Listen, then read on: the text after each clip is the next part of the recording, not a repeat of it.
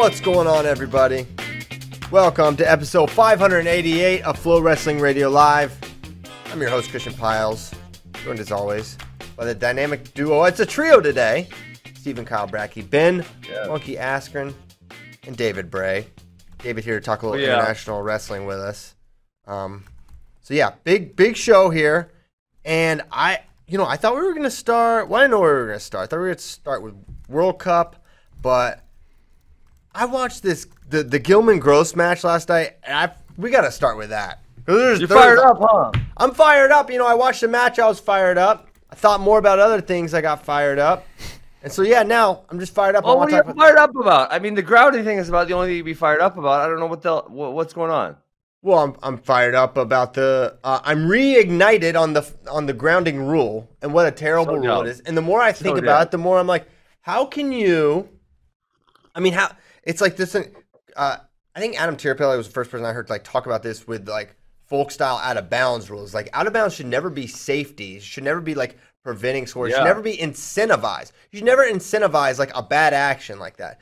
You're incentivizing guys dropping down, just finding a way to get their knees on the mat so that they can't be scored on. You shouldn't. That should not be incentivized. And what Thomas Gilman was doing, and if you don't know what we're talking about, I'll summarize the match in 8 seconds. Gilman on a single, whizzer from Gross on the ground, and Gilman can't get the one because he's grounded, basically. It was a 4-4 win for Seth Gross. So I went back and rewatched it. Gilman got how many singles was Gilman on? 11. Oh my! I knew it was a big number. 11, and I'm not talking about a single I shot and just this deep singles behind the knee, right? Was in really deep. And on the one hand, this is not a new technical problem for Thomas Gilman. Finishing single legs when he gets the lock has been an area of improvement for him for some time. So this is it definitely kind of revealed that he's not quite there yet. But more than anything, it just revealed that the rules aren't great. And you could say that the last exchange was just straight up a bad call. I think a lot of people think that. And it makes me wonder, what is the actual grounded rule? Because Gilman was down 4-4 late, in on another single. He gets the one knee very much off the mat, and maybe the second. Gross is kind of pulling him off the bat out of bounds, and they go grounded again. So it makes me. I was looking for the actual the verbatim on what makes someone grounded and not grounded. Did you find it? Because the UWW rules are very. I've tried to look at them before, and they're freaking hard to read. Yes, they are. So Ben, I want some of your thoughts on this. I could go round and round on this. Yeah, no, I feel similar. I say obviously.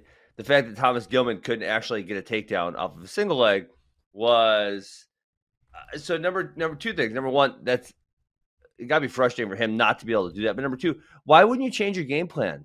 Why would you get there 11 times and say, well, the 11th time it's going to work, And I guess maybe he got a couple push outs from it, but why not maybe try to snap him down, or why not high crotch, or why not a double leg or an underhook? And I realized Seth was trying to force him to that one position. I mean, that was pretty obvious. It wasn't like Seth was trying all that hard to keep him off the one single leg. But I don't know if you're Gilman and you're having that much frustration, I feel like you should maybe, hey, let me change my game plan. So I thought that was interesting. And then the other thing was, Gilman got scored off twice off of his single leg, and man, to be a world class wrestler, both of those were not really great to give up. I mean, the one was a hip tip, which that was the better one. The other one, he just kind of got flattened out and got his hands peeled. Well, Gilman, I think to counter what you're saying, I feel like Gilman probably felt he did change up his approach because he'd been trying to finish backside on it. So this time he tried to finish between the legs, he ended up playing himself a little bit because Gross was able to attack his hands and come around and get the two that way. So I don't know. But I think, you kind of bring that up, Ben, change your tactics. But one thing with Gilman is he sort of can get a little tunnel vision in his focus. I mean, remember one of the most, bizarre tactical blunders we thought about is why did he shoot on Dayton Fix at the end of that match? He had it won. Yeah. We thought he had it won. And I said on the broadcast, there's no way he's shooting. he shoots in, gets taken down, because that was like how Dayton was able to get his points against Thomas, and it made no sense. So I think that's an area of continued growth potential for Thomas. Yeah. The other place that really annoys me that he never goes. Now we're getting into the weeds in technical wrestling, but in freestyle, if you shoot a single leg, you don't get it. You can very easily come up to the hip and go to your seatbelt position.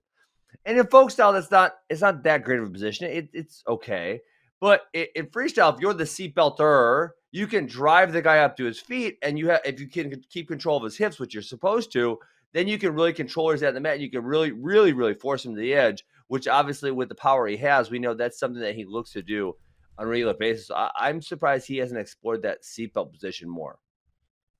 Yeah, I think he could have some success from there. Guys like Green and I think Burroughs. I mean, Burroughs is like the step out master of masters, but Green, it sticks out because I remember RTC Cup. He was ending up in those kind of extended single leg positions, but he was able to get up under the guy enough to where he actually can bring the guy from grounded to his feet to out of bounds for the one. Yeah. Which that's but he's definitely an area of strength for him. So a couple other things about the match. One, I thought it was funny. I think Gilman was the only guy that got hit for a passivity warning, which was hilarious. But how about the ref offering the caution and one off the club? Off the club. Yeah, that was it's not confirmed. Thankfully, not confirmed. But I actually I don't know if I agree, but I understand why Seth was never put on the clock, because there was just constant action. He was on the leg the entire time. On his leg the whole time. Yes, it would have been kind of tough to put him on the clock. You normally see the clock go back and forth when it's like a lot of standing around, nothing happening. There was action throughout this match, so I kind of understand it. It's fair.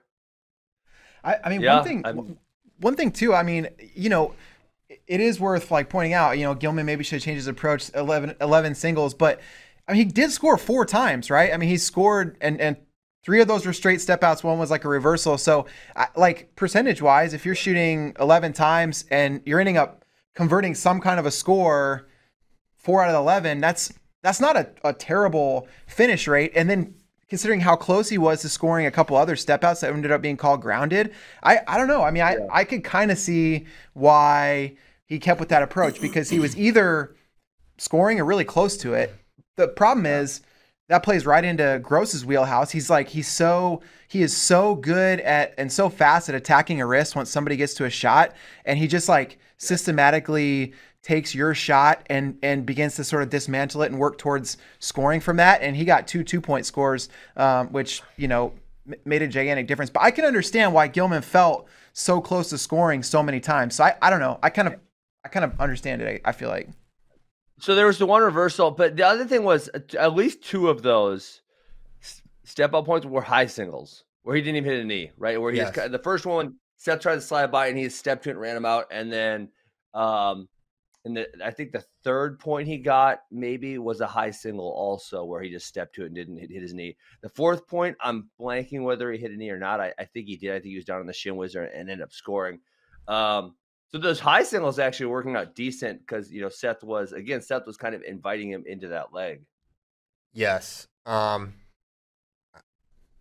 I understand why he continued. I mean, listen, if they call that ending sequence differently, he wins the match, and we're probably not second guessing his tactics quite as much. Another thing tactically where you would see Gilman frequently convert scores is off his opponent's attacks. He's got really good down block, go behind re-attack stuff. Seth did not take a single shot as far as I can Not recall. one. Not a single. Not one. So there, I mean, that's a quick way to eliminate one of your opponent's best ways to score. And if you're not getting held to the fire of having to fire off attacks and go into that kind of into the fire there, so you can understand why Seth didn't pull the trigger, because he had no real incentive to. Yeah, Seth didn't shoot once, did he? Negative. He did not. And Seth's not a guy.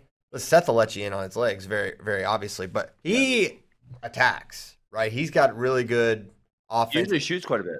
He shoots a lot, right? He's got a really nice single leg, actually. He's kind of underrated, I think. Has underrated leg attacks, underrated speed to the leg. but he wasn't able to get him off for whatever reason. I thought it was an interesting match. Post-match piles. We got beef. Are we going? So are we going? You enjoy this, or it's really freaking petty? One of the two. I'm kind of in the middle. Well, I don't think they know what we're talking about yet. We got to really tee it up. I'm gonna lead them in. Okay. I'm gonna tee them up. All right. Well, so there was heat between Hawkeye Wrestling Club and Gilman this week because they were playing old Gilman highlights, which I don't really know why they were doing that. But then after the match, I mean, we were talking within minutes. They just posted a picture of Spencer Lee, and they didn't even.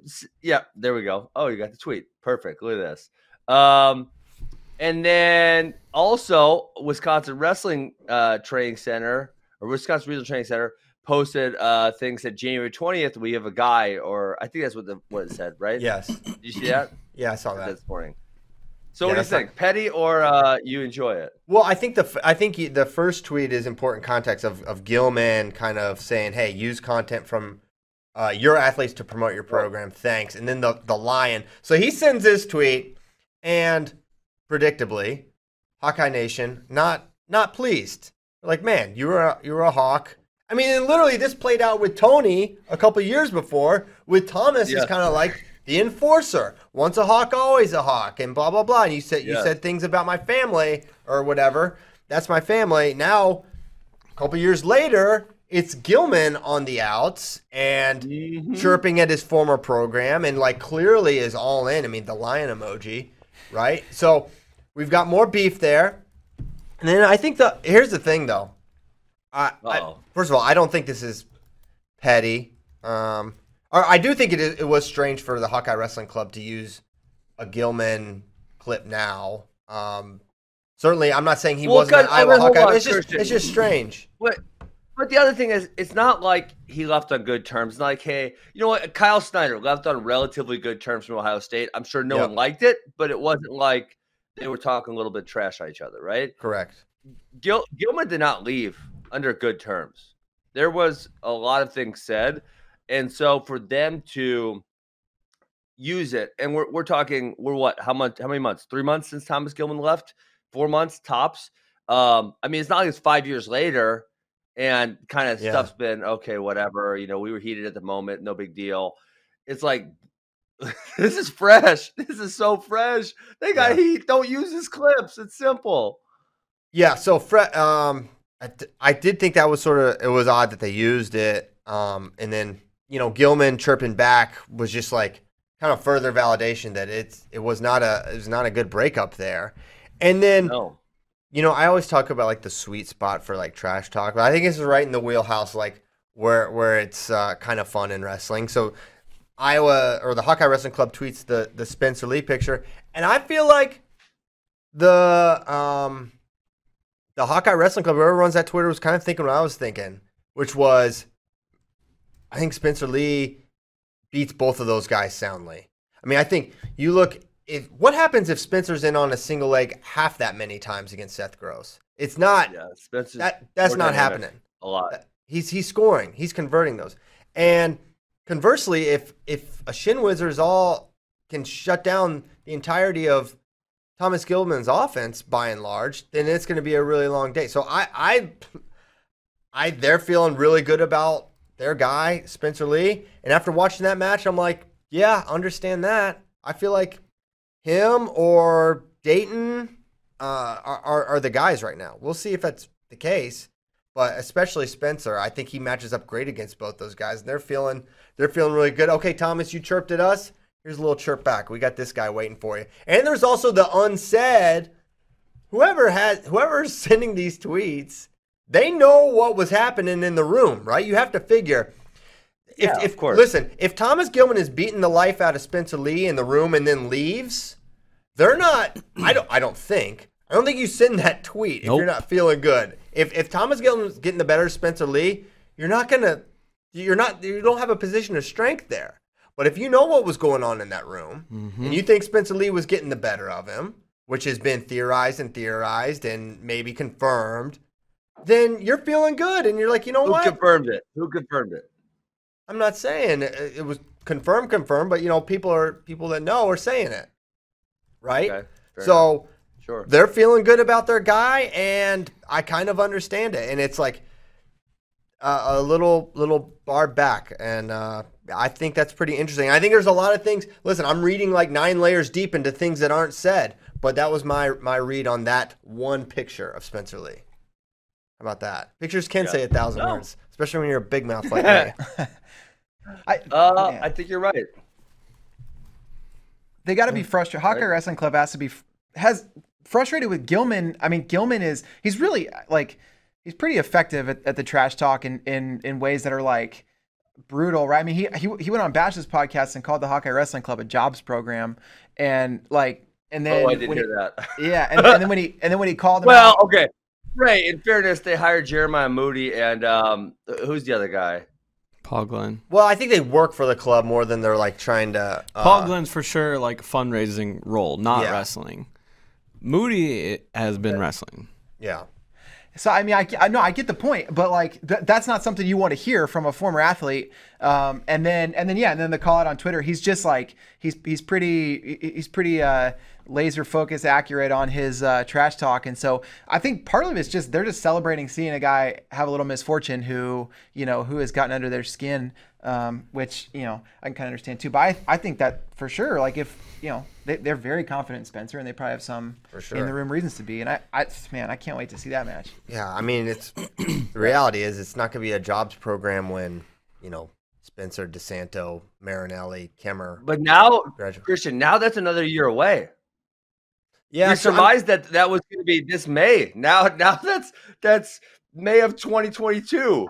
How crazy is that? I know that is crazy, but the reality is that room is really, really tough. And whether you slot guys on the Iowa wrestling team or the Hawkeye Wrestling Club, that room is fire with a lot of talent. So, but specifically with who, right? The college athletes are getting the money in the RTC side. The money's going to someone. Who knows? Maybe we surmised that they were saving up for this May, and now this May is now 2 Mays away, and so I guess they're just going to build up the fund, and then they're going to have it ready and deploy it. Invest in a little crypto, maybe Bitcoin. Well, listen, they did that. Hey, you never asked me the Bitcoin price tomorrow because yesterday morning you had a little big mouth. You said maybe it's going to be 19 tomorrow. Christian, ask me what the Bitcoin price is this morning. Well, I'll ask you, then I'll get Bracky's reading. But what do you got it at? Ask me. What's the Bitcoin price? 23,243. If you remember, just yesterday on the show, I was very happy because for the first time, it broke 20,000. Yes. So we've been on a move. We've been on a little bit of a move. What are you getting at? I'm at 27.5 right now. He's at 27.5 for his. I'm sorry, Ben. My mine. You're doing great though. I've been mining the hills of West Virginia for Bitcoin. He has his own mine. He converted an old coal mine into a Bitcoin mine. Oh, it's made all the difference. Get on now or get run over, Ben. Yeah, hop on the train. Kyle, if you have a Bitcoin mining company, I'm investing. Just send me the paperwork. All right. I'll send it over. Let's go. Just send them something. We'll work on something. We can split it. It'll be great. Okay, so that was that. 57 is going to be a fun storyline. The Gilman Iowa beef. We were talking about seeding yesterday. This just throws another wrench into it. Well, I feel like it doesn't though. I mean, it throws a wrench in that we all just watched him beat Gilman, but I don't think it counts. I don't think Christian it counts. said it doesn't count, but I don't know if I believe Christian. Okay, that's fair. But then do you not count all the matches at the RTC Cup last weekend? Do you not count Beat the Streets? Like, do really none of these count? They don't count. Why? They should count. They're freaking wrestling matches, Christian. I don't disagree. Jeez. I'd count it all. I mean, I'd count all the freestyle matches. Any common, I mean, especially not common opponent, head to head. Like if they wrestled same way, that should definitely count. Count it. I would understand if like using a common opponent from a thing that was at +3 or whatever, but it's like Cologne beat Gross. That happened, right? That should count.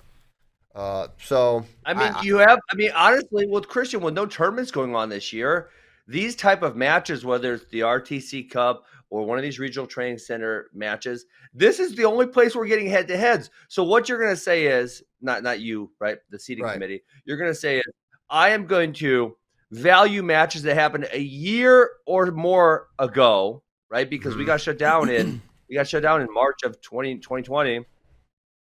Those count more than these matches because these matches are pro matches. Like the logic behind that is completely insane because if you're talking about matches that happened in after March of 2020, the senior nationals, most of the top guys didn't compete in. And I don't know who's going to go to Matteo Pellicone, but it's probably not going to be a gigantic contingent. And even if they do go, the chances that they wrestle each other are not all that big. Right. I think they should expand what they consider. I think it should count. It really would. One thing, maybe an article idea is like, if we counted everything, how would it get seeded? Right? If you count Beat the Streets, if you count the pro card matches, where would we be then? Because if we're talking March 2020 to April of 2021 when the trials happened, and we're not really counting. I mean, really, we're not counting anything. Right, because most of the best guys did not go to senior nationals. As far as seeding is concerned, counting stuff that is 13 plus months ago is idiotic in my opinion. I mean, I think about how much I changed in 13 months from 2007 to 2008. It was immense. I mean, if you had taken my 2007 results, I would have been the 6th seed. Instead, I was the 1 seed. Right? I mean, it doesn't make sense. So I feel like you got to win the U.S. Open that year. You got to go and but I'm saying skill level. We know what happened, and I'm saying some of these guys, we're not going to get to see it except for these pro matches. These pro matches, we're getting to see what's happening, but besides that, we're not going to get to see it. Yeah, no, I know. It's not good. They're in a position where I don't know. They have ironclad rules and procedures for everything. And then, a freaking pandemic happens and shuts down your entire wrestling calendar and you're kind of left scrambling. So I kind of give a little lenience on, okay, this is maybe not ideal. But also they should have lenience on themselves and allow more, right? It'll be interesting. Yeah. Maybe we can work to learn a little bit more about what they will and won't count exactly. But I remember specifically them saying that if senior nationals, a USA senior nationals didn't count. If that doesn't count for seeding, how can you count these other things, right? Yeah. The USA Wrestling tournament they're putting on, and now we're going to count this thing at in Wisconsin? Let's count, hey, Christian, let's count this 8-man tomorrow. How about we count that for the I will count it for the 150 Olympic trials bracket. I will count it. 143. We talked about it. The 3 kilogram allowance. I think we're close enough to being within that. So close enough. Yeah. I'm sure Alec Pantaleo would appreciate that leniency on the Olympic trials. Yeah, +3. Yeah, right. Honor system, fellas. Okay. Hey, well, so World Cup's been going on. Bray has been following it very, very closely. I kind of want to kick it to him for the highlights. Obviously, Team USA is not there, so we don't have as close an eye on the competition. Can I ask one question before Bray goes? Please. So when they said World Cup, I thought, World Cup, they usually invite 6 teams or 8 teams. I thought that was happening. I clicked on a bracket yesterday, and there was like 25 dudes in it. That looks like a World Championships to me. Why is it called the World Cup? I think they wanted to call it something else because they wanted to recognize this is not a World Championships. I think they want not to limit the prestige, but I don't know, to preserve the authenticity and the greatness of the UWW World Championships. You can't have something that doesn't have America and some of the bigger countries. I mean, what, Japan's didn't go, right? No. I mean, Japan is not there for women's wrestling. That is like, so I think they just wanted to call it something else. Yes, it's not technically a World Cup like we're used to seeing, but I kind of that's my assumption on how they landed on that name. Hey, could you guys put a link to the brackets in the doc? Because I'll do it right now. Bray, get going on the highlights here. Yeah, I mean, I think some of the biggest questions in this whole World Cup are like, what do we learn about Russia heading into an Olympic year? And we're going to find out a lot later today. 74 kilos, the final is Zamalov and Chamizo, which is like a really interesting match. For those who don't remember, at Russian Nationals, Zamalov was the champ.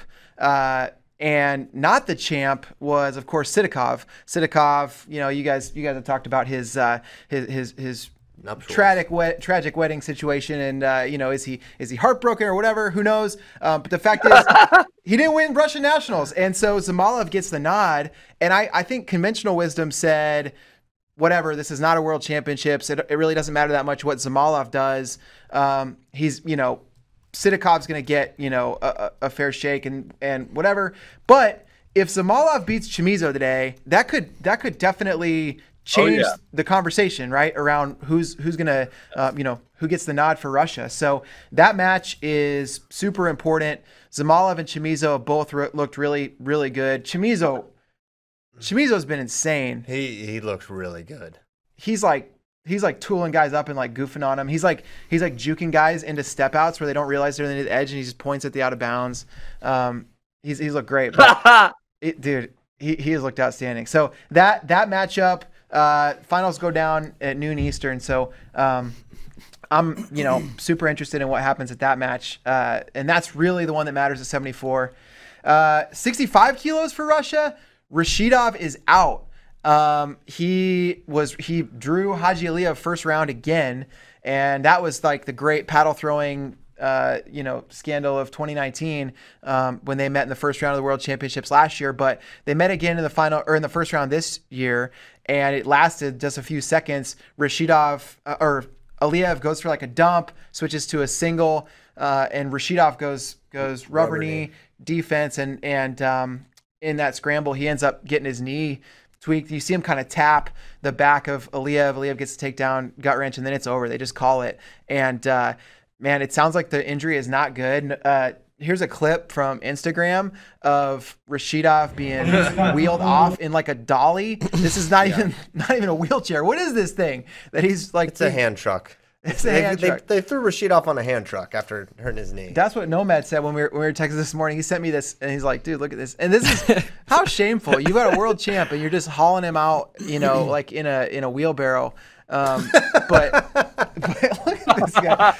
But so, I mean, as ridiculous as that wheelchair is, that huge question mark now for Russia at 65 kilos. If it's a really bad torn up knee. Yeah. What does that mean? Why are we surmising that he's out, Bray? Because I mean, those knee tweaks sometimes can be scary, but not be all that long. We don't know for sure that he's out, but coming out of the Russian camp, they're like on Russian Instagram accounts, they're saying it's not good. They're saying it's bad, and yeah, we don't know, right? They may get in there and find out that he'll be fine, but if he's not fine, this is a huge shakeup. I mean, Russia's going to they're super deep at every weight, but 65 they're especially deep. Chikayev, I think. Kozak has ranked like 6th in the world or something. And then their depth chart, Sharayev is really good if he can make the weight. They have freaking Romanov, who is the Olympic champ in 2016, and he's like 4th on the depth chart. So they'll be fine. But Rashidov he's the world champ. He's the guy that has given a lot of people a lot of problems. So, it would be a much bigger question for how not only the U.S. prospects would look, but the entire world, would probably feel a little different if Rashidov's out. So it's interesting. Barely, I don't know, important one there. This is a crazy thing though. Russia has lost 2 matches in this event in men's freestyle. The only 2 matches they've lost are due to injury. So otherwise they're completely undefeated. Jeez. Yeah, it's a total, and this is like kind of why they can't call it an official world championships, right? I mean, it's just the depth is not there, but they've looked really outstanding. One other thing, probably really important for American fans, Stevan Micic, he was in at 57 kilos, and everyone was circling a quarterfinal that he was supposed to have with Ravi Kumar, who's from India, is really super fun, 57 kilo to watch. But Ravi ended up, he was leading and was on top with like a leg in, and ended up, the other guy had a whizzer and ended up getting like rolled through and pinned in around the 16. So Stevan had a really nice path to the finals. He won in the quarters, and then in the semis, Stevan took a loss to, I don't know how to say his name for sure, Hartunian of Armenia. So tough loss for Stevan, but he still gets the battle back for bronze. I really thought he was going to win that match and we'd get to see him against Uguev in the finals, but he didn't, and so he's gonna wrestle for bronze. But I think those are probably the main highlights that American wrestling fans are interested in. What about Musakayev and Aliyev in the semis? You guys pumped for that or what? Yes. Isn't Aliyev just gonna trash him? Because like Aliyev's super athletic too. And he's not like Musakayev, who like is just a freak of nature athletically and technically, but I feel like he's gonna be able to match him in the first like 90 seconds. And Aliyev can like go hard. So I don't know. I feel like he's gonna get destroyed. Maybe he gets up a takedown, but it's not like a Yanni thing. Sure. Hey, so 74 kilograms, Israel. Is this Mitch Feinsilver from Duke? Yeah, Mitch Feinsilver. He got pulled back in. He lost to Zamalov first round, and got pulled back in, and then he ended up losing in the repechage. But yeah, that's Mitch Feinsilver of Duke up at 74 kilos. Okay. He's big. He fits there well. Now, yeah, the Chamizo Zamalov thing. It's as an American fan, it's like, what do I want to happen here? Do I want Zamalov to win and the chance that he would be the guy and, you know, get Sidikov out of the way, who's maybe the biggest threat? If Jordan's on the team, obviously he would be the biggest threat. It feels like Jordan has Chamizo pretty well figured out. Dake just beat Chamizo. But, you know, I don't know what you want. What is the best thing? And maybe it depends how good Zamalov is, right? If he comes out and works Chamizo, it would be kind of freaking out. But also, if you're the Russian Wrestling Federation, are you watching this match thinking this is the ultimate test? Or are you like, Sidikov passed the ultimate test, which is beating Jordan twice in back-to-back years. Right. So, and they do not forget stuff like that. They factor in the full thing and how guys match up against the guys they know they have to beat. And maybe it's something where they're watching in April. They see who comes out. If Dake comes out at 74, it's like, okay, maybe it means one thing. And if Burroughs comes out, it's another. But they factor in everything. They do it a little differently from the United States. Yeah. Okay. All right, that's World Cup. Oh, one other thing. Okay. Desterbots, the guy from Argentina, he's down at 61 kilos. The guy that pinned Zane. He's a comeback machine. He's been losing like every single match today, and now he's in the semis. This guy, he's like, oh my goodness. You know, by all accounts, like his results are not that good. Now he's beaten Zane and qualified Argentina for the Olympics, and now he's like going on this run. So, you know, crazy. He's doing it for Maradona. He really is. Couple Argentinian legends. R.I.P. Hey, so this will get us into what USA Wrestling released yesterday, but what do we think the chances that they're actually going to go to Italy are in January? Because I thought Italy was like locked down. Maybe I'm not up with the news, but that would be very literally little less than 1 month from today. Yeah, I have been pretty dubious that that's going to happen, but nothing's been canceled. Maybe they're planning to go, but man, the idea of us going to Italy. I mean, we didn't go to where is it? Serbia. We're gonna go to Serbia in December, but we'll go to Italy in January. I don't understand the difference because we'll need to send. They just look up. Italy's cases are going down, Christian. Okay. Good. But what? Yeah, and I don't know what the situation was in Serbia. So I don't know. I remain skeptical that trip's gonna happen, but I don't know. I wonder if it happens. I wonder if like U.S. athletes representing the United States like get to the front of the line for vaccines or something, or at least the option. Then I wonder if that frees up the possibility. I don't know. Maybe. I don't know.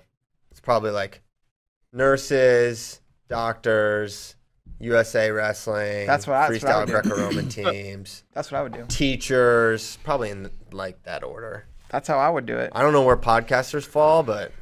We should be gotta be up there. We gotta be in the top 5, right? Yeah. What? We gotta be a top priority, man. What are you talking about, Ben? Think of how many podcasts you're in.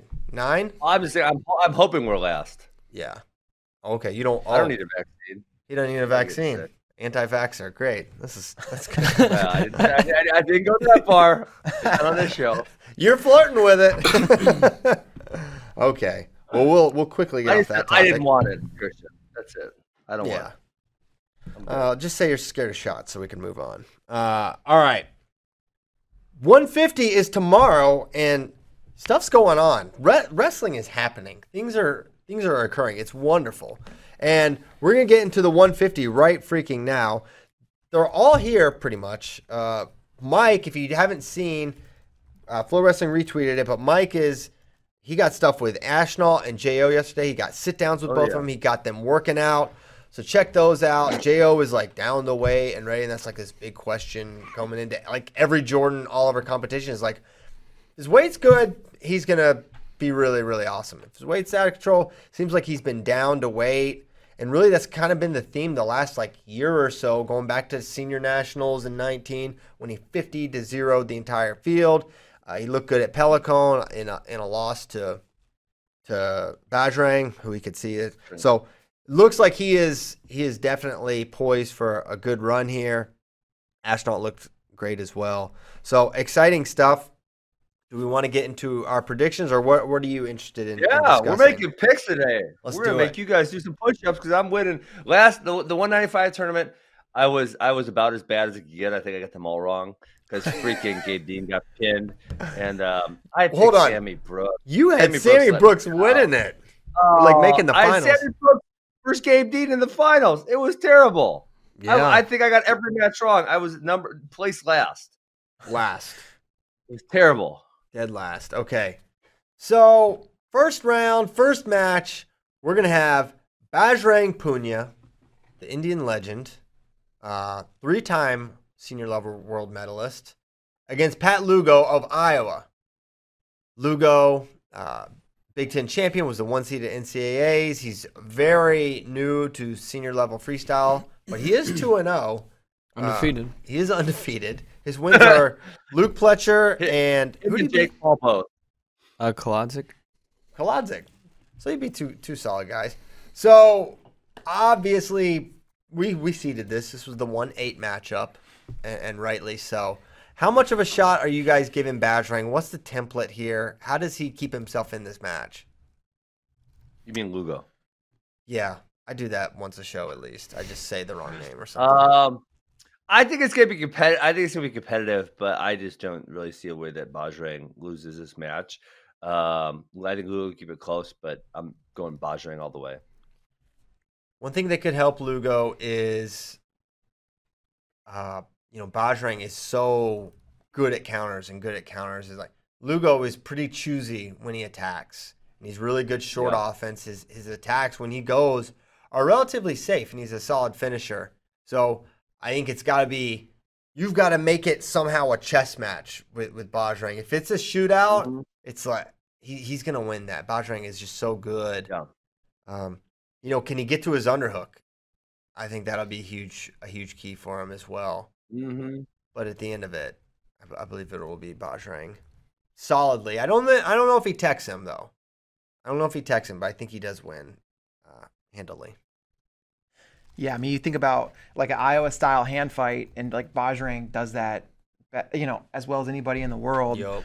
So the pace, the things that you would normally, think about as ways to like mitigate in an international competitor, like that's not the template against Bajrang. And so, I mean, I think Lugo has to get him off the ground, and that's maybe one of his best opportunities to score. But yeah, I agree. I think Bajrang's gonna be too much in the end.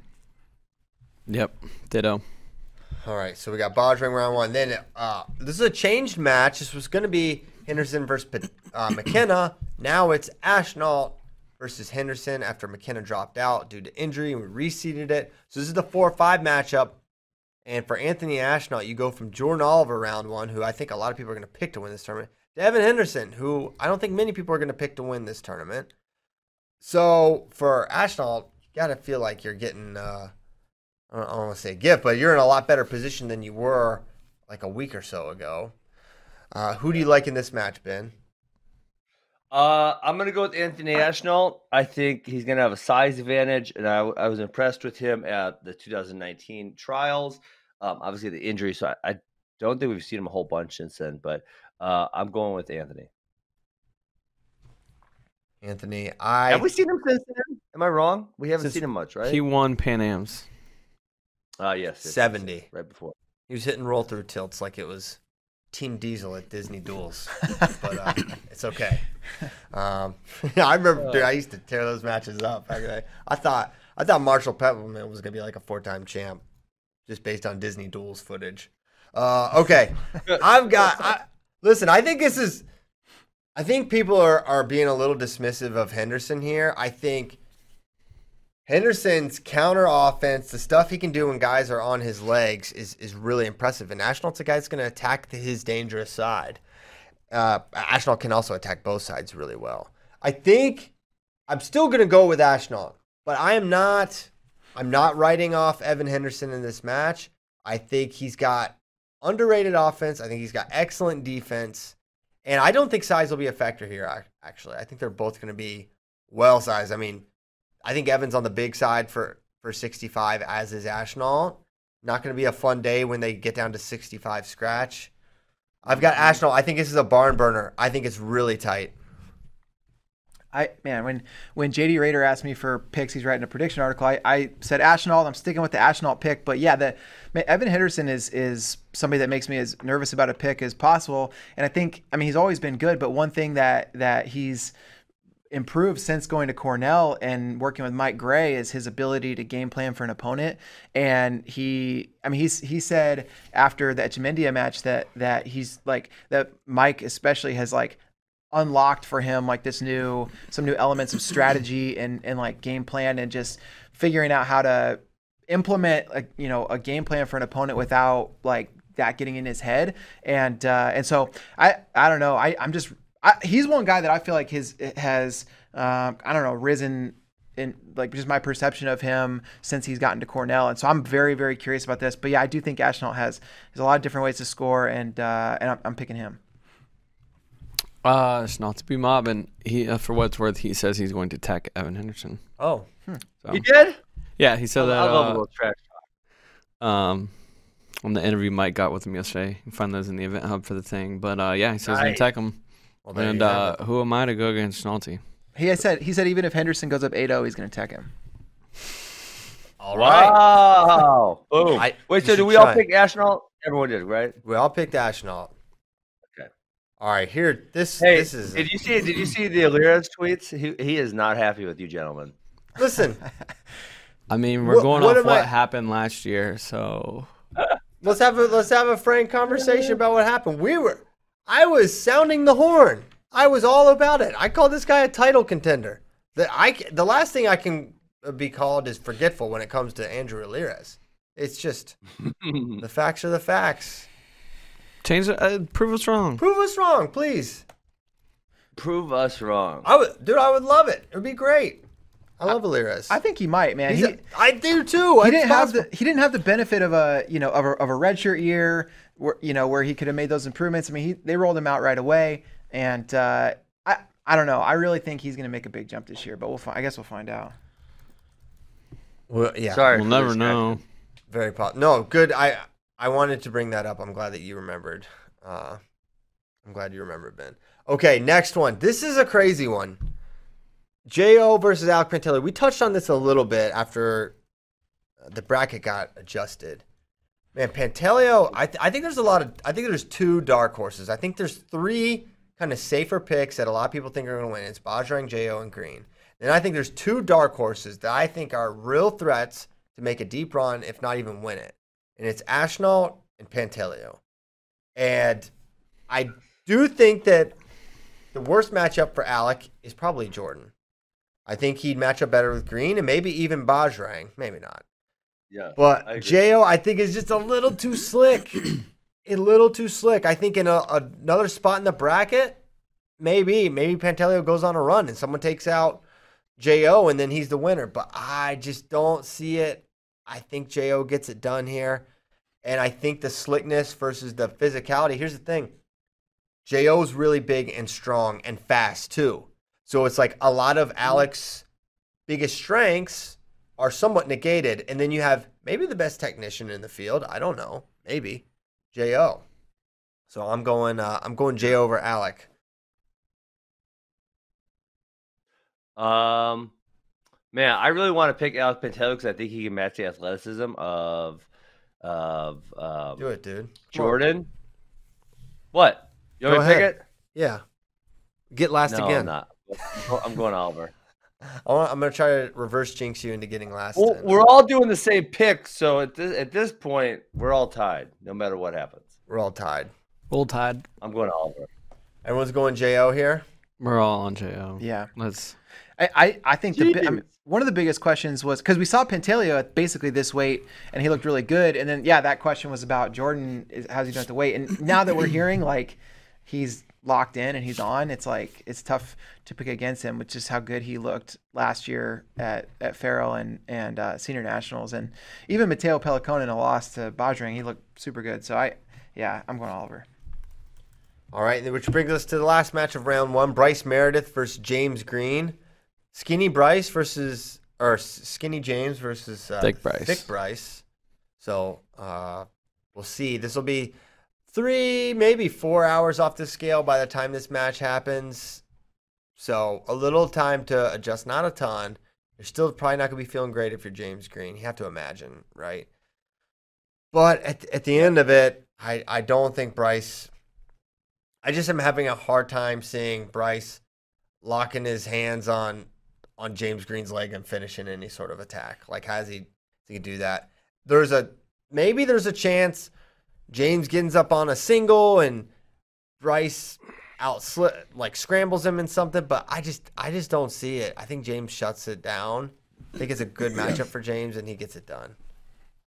Yeah, I don't see it. I mean, the one I referenced last week when we talked about this match was Bryce Meredith had just lost to Seth Gross. And Seth Gross, I think he wrestled 60 kilograms last night. I just don't see him being able to get the job done against James. I think it's fairly one-sided. James Green. Did you guys hear? I like James Green for sure, but I love Bryce's approach. Did you guys hear him on the Bader show? Like, compare this event to rodeo. He made this rodeo reference in classic Wyoming thing. Yeah, he's Wyoming. He's a big rodeo guy. Wyoming guy. He talked about like how this is basically like these bull riders and these dudes that show up at a rodeo. You're not guaranteed anything unless you saddle up this freaking, this bull. And that's like the approach that he has to wrestling James Green. He's like, yeah, I mean, I'm showing up, I'm getting paid a little bit, but I don't, I'm going to embrace this as like a massive challenge. And like, I know what I got to do to try to win the money. I just love that dude. He's fearless. I don't think he's going to win, but I love his approach. We'll see if he can go 2.7 seconds on a bull named Fu Manchu. Yeah. Bulls, blood, dust and mud. Roar the Friday crowd. I think I bet this is a close match going into the second period, and then James Green gets a lace, bust it open. I could definitely see that. I think it probably will be close early. Okay, which means the semis are set and these dudes are in the money. First, if you win a match, you guarantee like $4,000 more at minimum. But if you can't, you can see the payouts. You're all you can read. But if you're listening in your car, but can they do math? Well, I can't. It's a great question. So I can't. So I'm relying on you guys to do this for me. Yeah, but the only math Bracky can do is blockchain crypto calculations. Yes, he's good at that. But other than that, it's a very specific mathematical mind. 25,000 to the winner, 15 second, 10 third, 5 to fourth, and $1,000 as your lovely parting gift if you go 0 and 1 here. So. A lot on the line here, more than just pride, a little bit of cash. So the first semi, Bajrang versus Ashnault, not a match I ever really considered until we created this field, and I just can't pick against Ashnault or against Bajrang, but deep down I really feel like Ashnault could surprise here and make this close. I think he's going to score offensive points. I think he's going to get. I think. His ankle pick is really good. I'm pretty sure that's one of the ways Jo took down Bajrang when they wrestled. Jo has like 60 really reliable takedowns, but that was the one he used. And I think that's a good template to finish because it's a quick attack. It's relatively low risk, I would say, and you can finish it quickly. No funny business. You don't have to worry about the spin around and all the different stuff that Bajrang does well. So I could see Ashnault getting 2, but he's going to need... I mean, how many points do you think you need to beat Bajrang here? It's got to be. You got to have at least 8. 5. You say 8. I think 5. I think you have to have at least 5. 8's a really high number. You're basically screwed. What did Ashnall? If Ashnall is talking trash about everyone, what did he say about Bajrang? I don't know. I haven't got to hear it yet. Because someone said in the chat that he said that Ashnall said James Green was scared of 74 kilograms. He did say that. He did say that. He said that on the Bader show last week. He's busting everybody up. He is. Yeah. He's indiscriminate in his trash talk. Yeah. Yeah. So yeah, he did say that, but yeah. All right. So I'm going Bajrang. I do think this is a little more competitive than maybe people will think, but I'm going with Punia. All right. I'm going for it. Let's go Shelty be mobbing. I'm cheering all the way. You're going back to Let's back. go. Oh, I love it. What? Give me the reason. Kind of envision how the match needs to go. You know what? I don't really have a good reason. If I'm gonna go by common logic, I would probably pick Bajrang. But it's one of those things, and like when you look at the NCAA brackets every year, you say, I know some 3 and 4 seeds are going to lose, but every one of these matchups I don't see it. It doesn't make sense. But it's good. But there is going to be a big upset somewhere in this field. So that's where I'm coming from. I'm going to go Anthony Ashnall over Bajrang Punia. Wow. So Askren's got Ashnall. David Bray, what are you thinking? I got Bajrang. I do think it will be close because I don't know the guys who Ashnall struggle with in the past are like. Well, he hasn't had that many freestyle results, so it's hard to say 100%. But that transition, that James Green takedown to Lace, like that kind of a transition, I think poses like the biggest kind of a threat, and that's you don't see Bajrang do that kind of stuff too often. I think he has solid parterre offense, but it's not like this huge threat. This is another way like Bajrang's very American. It's like it's takedowns, it's step outs. It's just like. It's not like you're getting on this wizard at transitions or gut wrenches, right? Yeah. We got some guys that are good on top, but he's just doing it with neutral offense. Yeah, so that's where I think like Ashnall. I mean, man, going back and looking at Bajrang's results against Americans, he's beaten a whole lot of Americans, but so many of the matches have been very, very close. So it makes me think this is another close one. But I can't pick against Bajrang. I can't do it. I'm not gonna do it either. This will be a close match. He wrestles Americans really close. I thought Bracky would do it. I thought about it. I knew you thought about it. I think the Zane match was like 3-2. McKenna was 4-2 and tied late. Ashnall can keep this close and be within striking distance. I just don't know if he'll be able to finish the takedown or get the step out that he needs late to pull it out. In 2016, we had Molinaro made the team just basically out of nowhere, out of the 9. I feel like Ashnall has some of those sort of qualities. I feel like he's going to be fearless when the trials come around. He's going to be a massive underdog. I don't think anyone's going to pick him. But I think he's one of those guys that's going to be in a lot of the matches. I think athletically, I think offensively, he has he's pretty unique in this field. So he's someone I feel like you just got to keep a side on him. He's not entered the Yanni Zane Jo conversation yet. I mean, this could do a lot for changing the conversation, but he is one of those guys. Once those brackets come out, we're gonna look like who's the guy that can pull them all narrow if there is someone that's gonna do it. He's one of those guys for me that I think has the chance. And there's really only a few weights where that can actually happen. Like it's just not happening at 74. It's not happening at 97. Period. So I don't know, something to think about, and something that, as it's an Olympic year again, something I'm going to be thinking about. We're going to be discussing here for a while. Maybe after he wins this bracket, he's not going to be as much of a dark horse. You're right, and that's true. It could change the conversation completely. I mean, if Ashnall wins this, he's unquestionably on the short list, right? Because Jo is here. Yeah, absolutely. Henderson is going to be what? Henderson's probably going to be a 5 seed at this weight class? 5 to 8 seed, probably. You think that low? Potentially, yeah. I mean, okay. Zane, Yanni, Jo, McKenna, Alirez. Didn't McKenna just lose it? Oh, they're not freaking counting the senior nationals. Yeah, good point. But McKenna lost to Alirez. So the rankings. Alirez isn't qualified for the trials. They're not counting that. so dumb. Senior national champs should have qualified, in my opinion. Yeah. Why did they not count the senior nationals? It's freaking. Well, I think now he's gonna make me mad. The domestic rankings right now: Zane, Jo, Yanni, Liras, McKenna, Nick Lee, Henderson, Ironman, Yaya Thomas, Matt Klodzik. So he's like but they're sixth. But they're not counting senior nationals. So how about you got to take Liras out of there because he's not even qualified. Yeah, these rankings. And even if he qualifies, his amazing performance at senior nationals won't count for seeding, right? Yeah, I don't think so. Yeah. Oh man, jeez, that's dumb. It's a math. Okay. The bottom semi. Get out your brooms. I've been delaying making this prediction for some time now. I haven't wanted to do it because I don't really know. The conventional wisdom is James Green is 2-0 against Jordan Oliver. He is significantly more accomplished, and we know that James can wrestle at 150 pounds because we just watched it 2 weeks ago.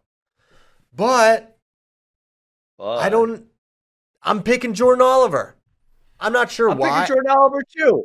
I know why, because you're trying to say James did great at 70 kilograms, or not 70, 150, whatever the hell weight they did at the RTC Cup. But I will push back and say James didn't have a great weekend. He lost to Yanni twice. Mm-hmm. He was 4-4 with Echemendia, losing 4-4 with Echemendia with 30 seconds left. James struggles when he gets under 154 pounds. If this is 154 pounds, I feel completely differently. Yes. It's 150. James struggles with 150. He really does. And I don't know what it is. It's just too small for him. If this tournament's 70 kilograms and not, 68-ish, I'm probably going to pick James Green out of this field. But he's not the same guy. I'm picking Jordan Oliver. So I understand that. But here's the other thing. One, Yanni teched Jo. James lost by criteria twice. Okay, once. Yeah, but most recently, Yanni lost to McKenna, and Jo teched McKenna 10-0. That's true. There's their point, counterpoint. Point, counterpoint. Wow. Attack, reattack. So, but I guess I say that, I bring that up to say, was he really struggling at the 150? Because when I watched it, here's the thing, Ben. When I watched it, I was like, this does not look like the same guy. This does not look like the best version of James Green. I felt that. Like, I'm with you.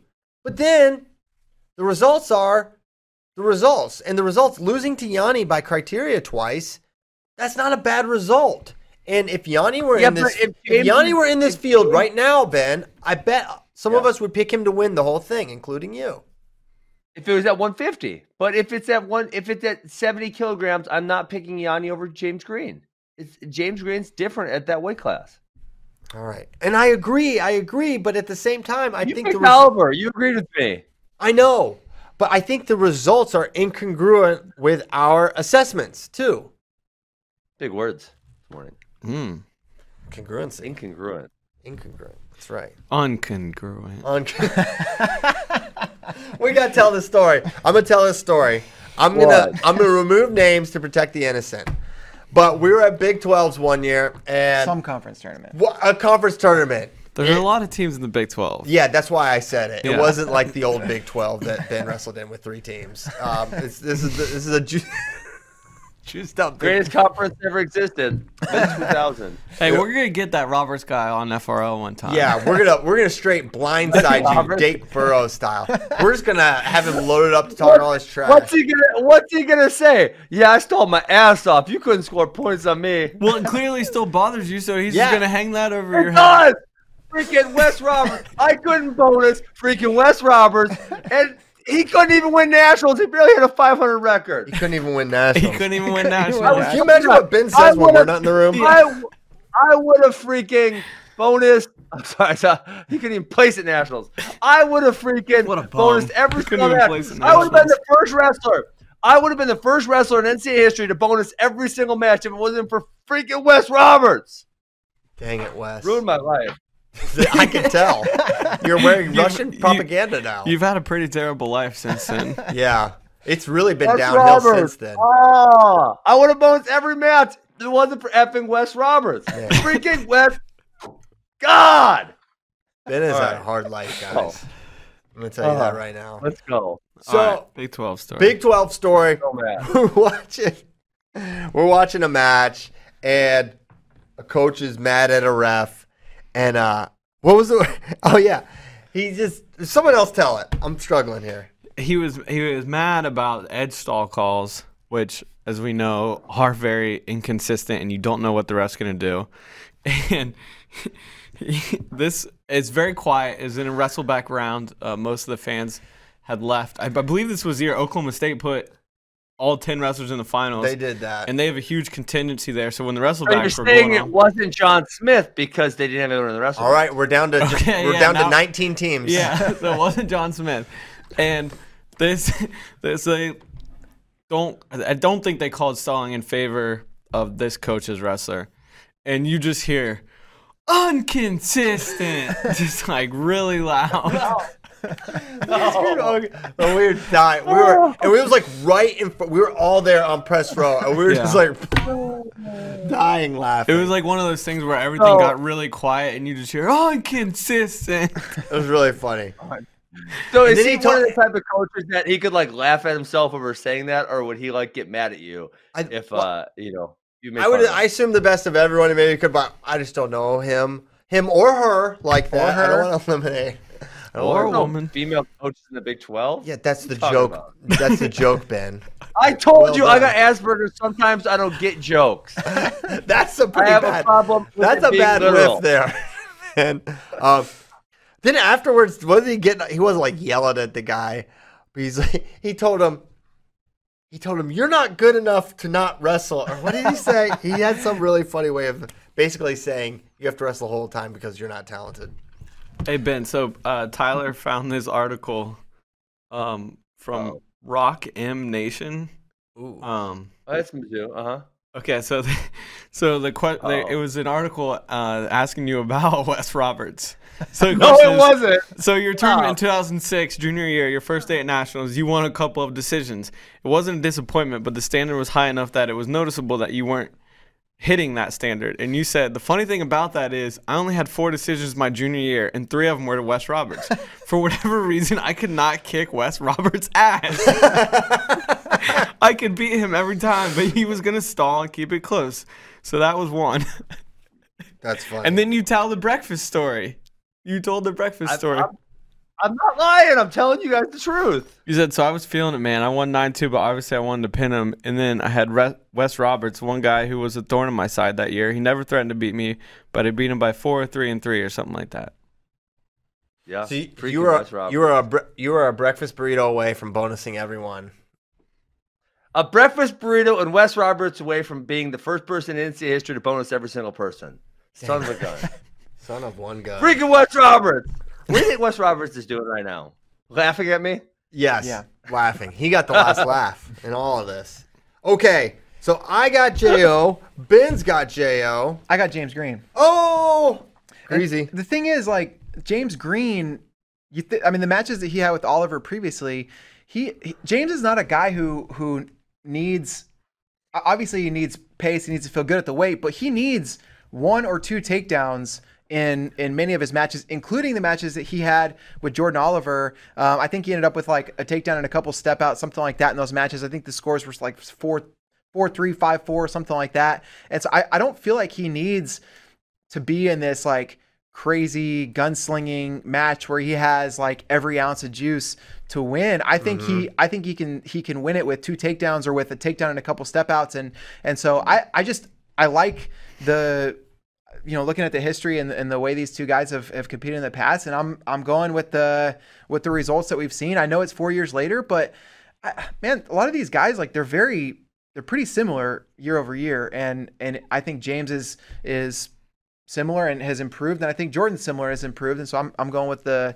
results I have. I'm going with James Green. Dang, Steve. Gigglebox Steve, I call him. I'm trying to find Wes Roberts, and I found this person. We should do an alien hour on finding Wes Roberts. Does not look like Wes Roberts. But anyways,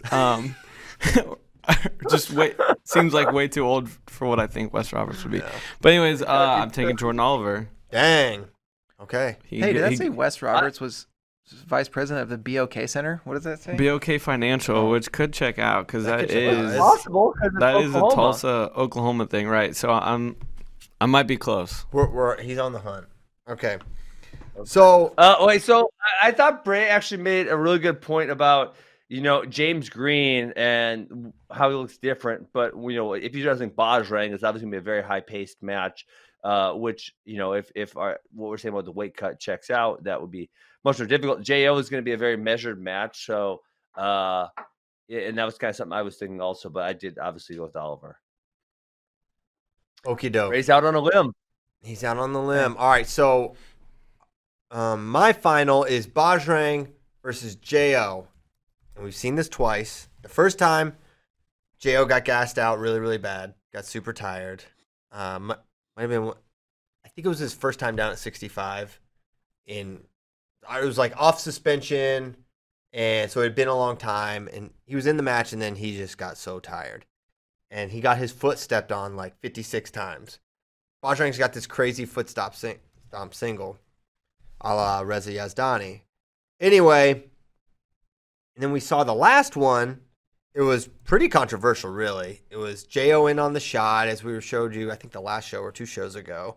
And Bajrang rolled him over and held him on his back for like a minute and a half. JO was really, really close. I think he gets over the hump this time. I think JO beats Bajrang for the 25K. I have a pretty, typically, like a good read on, like there's some wrestlers where like I feel like I'm good at predicting how they're going to do. Like, and when they're going to do well. I picked him to win the U.S. Open when he went through Molinaro and Zayn that one year, even though the Zayn match was crazy. But then he beat Molinaro.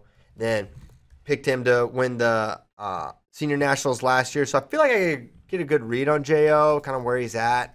I feel similarly this time. I think he's going to win. I feel pretty good about it, considering I'm picking him to beat a grand total of like 5 world medals and Pantelio. Like that has to be the toughest possible draw, right?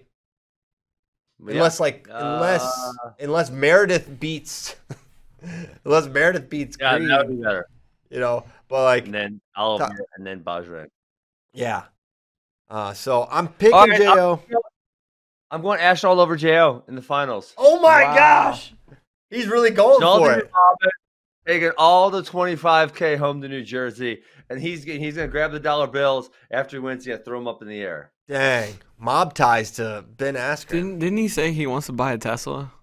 Yeah, he might need might need to enter the next one then too. I think he was talking about he could put a down payment on it. Okay, David. So I have Bajrang and Green in the finals, and this is a match like Ben alluded to where I think Green would need every ounce of energy that he could possibly muster, and Bajrang's pace is just going to be insane. So I think it's a close match. I think Bajrang ends up getting the win, and so I've got Bajrang taking home the 25,000 and converting that into some other currency in India. I don't know the currency, the exchange rate. Rupee. Rupees. It's not good. He should probably just buy Bitcoin. Yeah, he could get one. He could get one of yours. He could get one of yours or most of one of Bracky's. Yeah, a Bracky buck. Yeah, I should get Bracky buck. Mine's straight from the hills of West Virginia. I'm gonna take Bajrang over Oliver and another nail biter. 1 point match. Man, so do we all have different champs? We both have Bajrang. You both have Bajrang. I got Ashley. I got JO. We all have different. Now we should do third place as well. Oh, that's right. Can I ask one question to Kyle first? Yeah. Which currency has more value, a Bracky buck or a Schrute buck? Oh, Bracky buck for sure. I just told you we're at 27.5. They're at 27.5 and climbing. What are Schrute bucks at now? Off. I mean, you can't even get those on most exchanges. Yeah. It's off the books. Wow. Okay. That's deep web stuff. All right. So now we got to do third place, and I have to do. So my third place is going to be Ashnault versus James Green. Oh snap! I think James gets a measure of not revenge because he's already beaten him, but skinny James will be less skinny at this point. We'll probably be at 5 or 6 hours post weigh-in now, And I think he gets it done. I think Ashnault is just going to have a hard time getting to him. Now, it'll be James's third match in a short period of time. He could be tired. He could be fatigued from that much wrestling after the weight cut, and maybe Ashnault can utilize pace and a lot of attacks. But like their Beat the Streets match, and when they hit at the trials, it was kind of all James. So I have a hard time thinking Ashnault's gonna be able to like completely turn the tides there, but maybe, again, Etchemindia was right there to do it. Is the other side of that coin. This could be the final for all we know, but I've got it for third. Yeah. I've got James getting third place. I got Bajrang over James Green for third place for the same reasons that David Ray stated. There it is. I have Jordan Oliver over Ashnault for third. I think it's a really, really fun match, but I think I don't know. Jordan's just got a slight bit of quickness advantage, and I think he wins. I have Green over Ashnault for third. Nice. Okay, so there. It's really funny because I have Ashnault winning. I have Green in fourth place, but if I had them matching up, I would pick James Green because I just feel like that matchup works for him. Yes. Isn't that funny how that works? Property. It's awesome. I think it's funny how I think we were almost identical in round one, and then we all took different paths afterwards. So a lot of different opinions on this one. Going to be incredible night. Starts tomorrow at 7 p.m. Central, 8 Eastern. We're supposed to use Eastern times. East Coast bias here at Flow Sports. Forget them. We're here in Texas. Yeah. Hey, are we on questions? Because Dylan Joshua in the chat has probably the best question of the day, so I want to start with that. Hold on, before we get to questions, a little breaking news while we were on the show. Russia remains banned from the next two Olympics. They will have to compete under independent flag. Yeah. Really? The next two. So we're talking Tokyo and Paris. Or yes. Tokyo, or the summer and winter. So it was a Swiss-based court. A panel of 3 arbiters held a 4-day hearing last month to consider the Russian anti-doping agency's appeal of WADA's ban. The court ruling means that Russia won't formally have any presence, no name, no flag, no anthem at the Tokyo Olympics next summer or the 2022 Winter Games. So Winter Olympics, not next summer. It's also barred from most major international competitions through 2022, including FIFA's World Cup, the Youth Olympic Games, Paralympics. Yeah. Wow. So, yeah, it's freaking an cheater. Thing. Yeah, I wear my Drago shirt in shame now. Shame on you. Shame on you for wearing that. Drago would have never taken performance-enhancing drugs. It's literally on camera. Yeah, that's one of the rare instances we actually have the footage. We need Grigory Rodchenkov to blow that one wide open. He was just kind of into it. So that's interesting because, what does that mean? Not much, because we should still have all the Russians there for wrestling. If the wrestling tournament just means they won't. So Russia gets to qualify a team, but they just don't get to have the flag, or do they have to somehow qualify independently? That's what I'm saying. If you can if you can go as an Olympic athlete from Russia and you you don't have to qualify, then why wouldn't they just send 8 guys or something? Why wouldn't there's a limited field.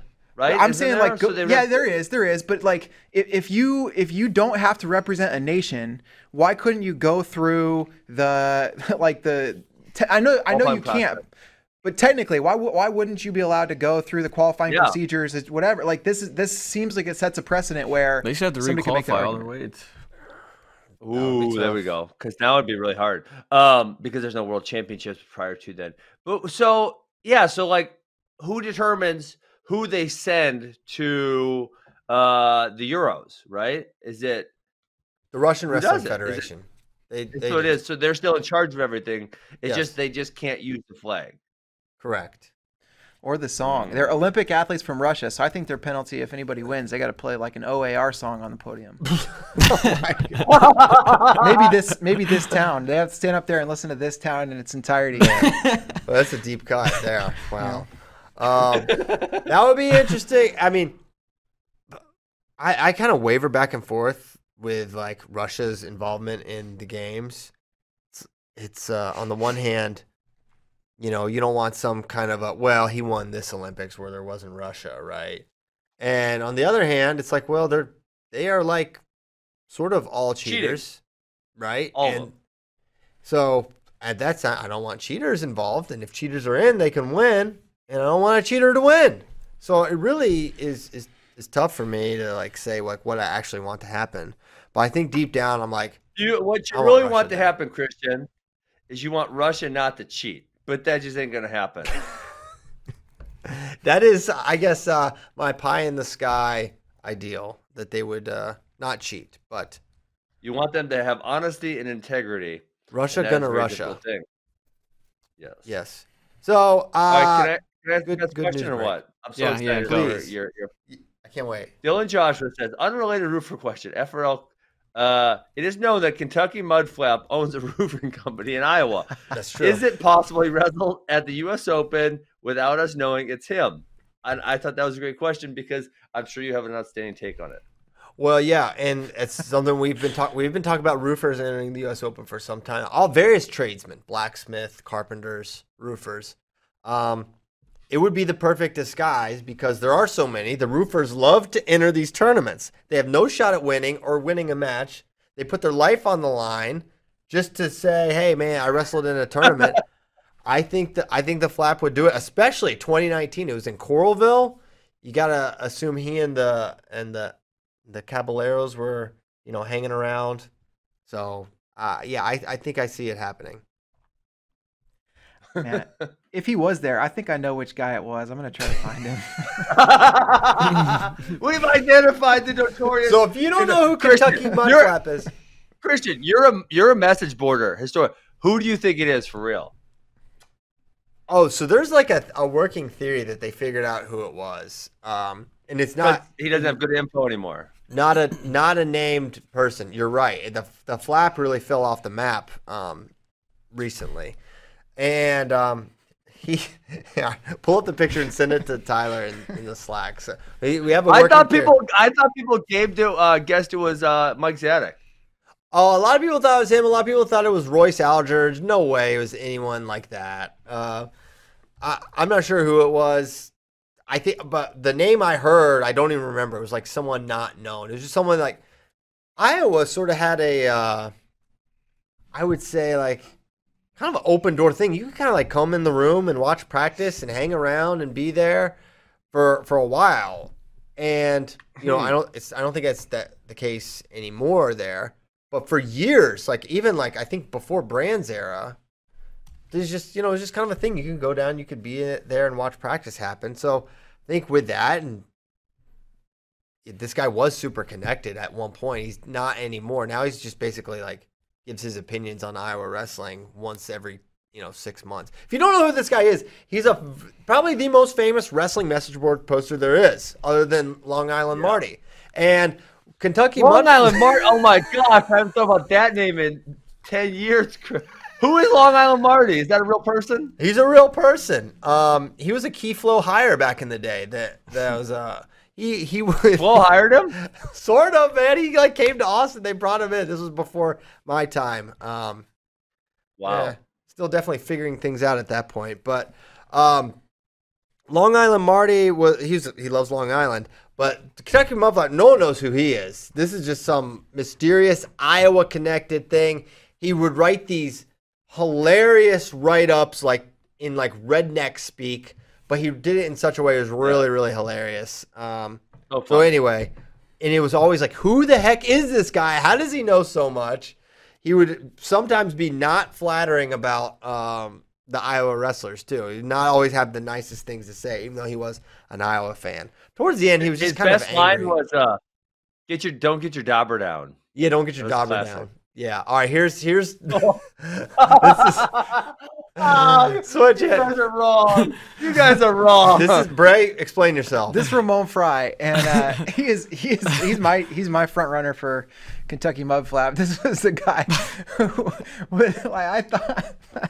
I thought this man worked there, like in custodial services, because he just sort of stood in the background the whole time. Oh my goodness! And then he wrestled Miles Martin. Miles Martin. He walked out. He got teched and he was very confused about why the match was over. But here's him getting off the grid. I don't think you could have screenshot him more perfect. I think that's our guy. I think that's Mudflap. I don't think that's him. Man. Well, he does kind of have a mullet in the back there. The Kentucky Mudflap is in reference to his very specific haircut. Could we bring that haircut up on the screen? Yeah, I don't know if we have. That's what made me. Yeah, that's why I thought. It's like, this is the shaggy, one of the shaggier guys in the field, and he maybe let the front grow out to keep the disguise, but he's one quick. What is Miles Martin thinking right there? Like, why am I wrestling this guy? What's happening? Oh man, I wrestled at Big Tens 4 times. I got this guy. You guys gotta check the doc. I'm gonna put a Kentucky Mudflap haircut in there so you guys know what we're looking Miles, for. Yeah, look at Miles. He's like, what are we doing here? Confused Miles. Hey guys, scroll. Oh man, man. Can Tyler put that on the screen? Yeah, Tyler will pull it up. He's. Oh wow. What a cutie. All right. So that's a good question. I don't know. You'll see Tyler, the picture bring soon. it up already. He's working on it. Hurry up, Tyler. Okay. Okay. Let's get to some other questions while we get that going. So, I hit up JD during the show and asked him because he interviewed Coach Zadek about what matches count for RTC Cup, and he said, "Oh God, we got it." Zadek said, "I'm sure they'll come up in the meeting. They're legit matches, so perhaps they will be considered for seeding, but I don't know what that means for the Underground series, etc." But there's the mullet. That's all right. Check it out. This dude, that's pretty handsome, man. Look at that mullet. That's a Kentucky Mudflap right there. It really is, because from straight on, if you couldn't see the waterfall from behind, he would just look like a kind of regular haircut dude. And then you get the side profile, and you know that this guy means business. I bet that guy has two silhouettes of women dyed into the back of it like a real Mudflap too. Oh. What a headline too. Man's bar ruled his mullet did not make the cut. Wow. What do they know? The bar. That is Big J journalism at its finest. Did you guys know the mullet's coming back? I have no less than 5 kids in my it's like let's say 5th through 8th grade class ish that have a mullet. Yeah, wow. It's like the thing now. Yeah, it's a thing. That means we're just a couple years away from the return of the rat tail. The rat tail is. God no. See, that's the thing. If you want an ironic haircut, if you want an ironic haircut, I don't think mullet picks it. It's kind of jumped the shark. It's been done. You've got to go rat tail. That's the bridge too far for ironic haircuts, which means that's exactly where you need to be. So we used to glorify the mullets pretty hard here at Flow Wrestling, but I want rat tails. No, don't do it. As grimy as you get. Did you have a rat tail? No. There was a kid in my elementary school that did, and I wanted to cut it off. Yeah, it was always tempting. It's like, man, I gotta cut this. Yeah. I mean, it's called a rat tail. What? It's all cute. No. It catches. The thing about a rat tail, a mullet you can see coming from a mile away. The rat tail can really catch you off guard. You're like, oh, normal guy, normal haircut. Turns around. Hold up. We got a rat tail. Dude, was that a rat tail? We got a rat tail. If you guys just Google Kentucky Mudflap and then click on the images button, there's some. Oh man, there's some classic stuff in there. You'll scroll and laugh for about 5 minutes. Oh man. Okay. Well, yeah, there's no real show-stopping questions here. It's 9:40. We've got to go. We have to go to Del Diamond for the press conference. We gotta go. We're gonna be cutting it close. We're gonna be cutting it close to get FRL up and Bracky to get there by 11 to run social, etc. So we gotta go, man. 11 o'clock Central, 12 Eastern. Watch the 150 press conference. Bader, maybe Bray are doing that. I don't know. Yes. Gonna be awesome. Tomorrow evening is the 8-man, 150 pounds. What we just talked about. Make sure you're watching that. Gonna be an amazing event. We will see you then. Thanks so much for listening, and we will see you next Tuesday come heck or high water. Thank you so much. See ya. Yeah.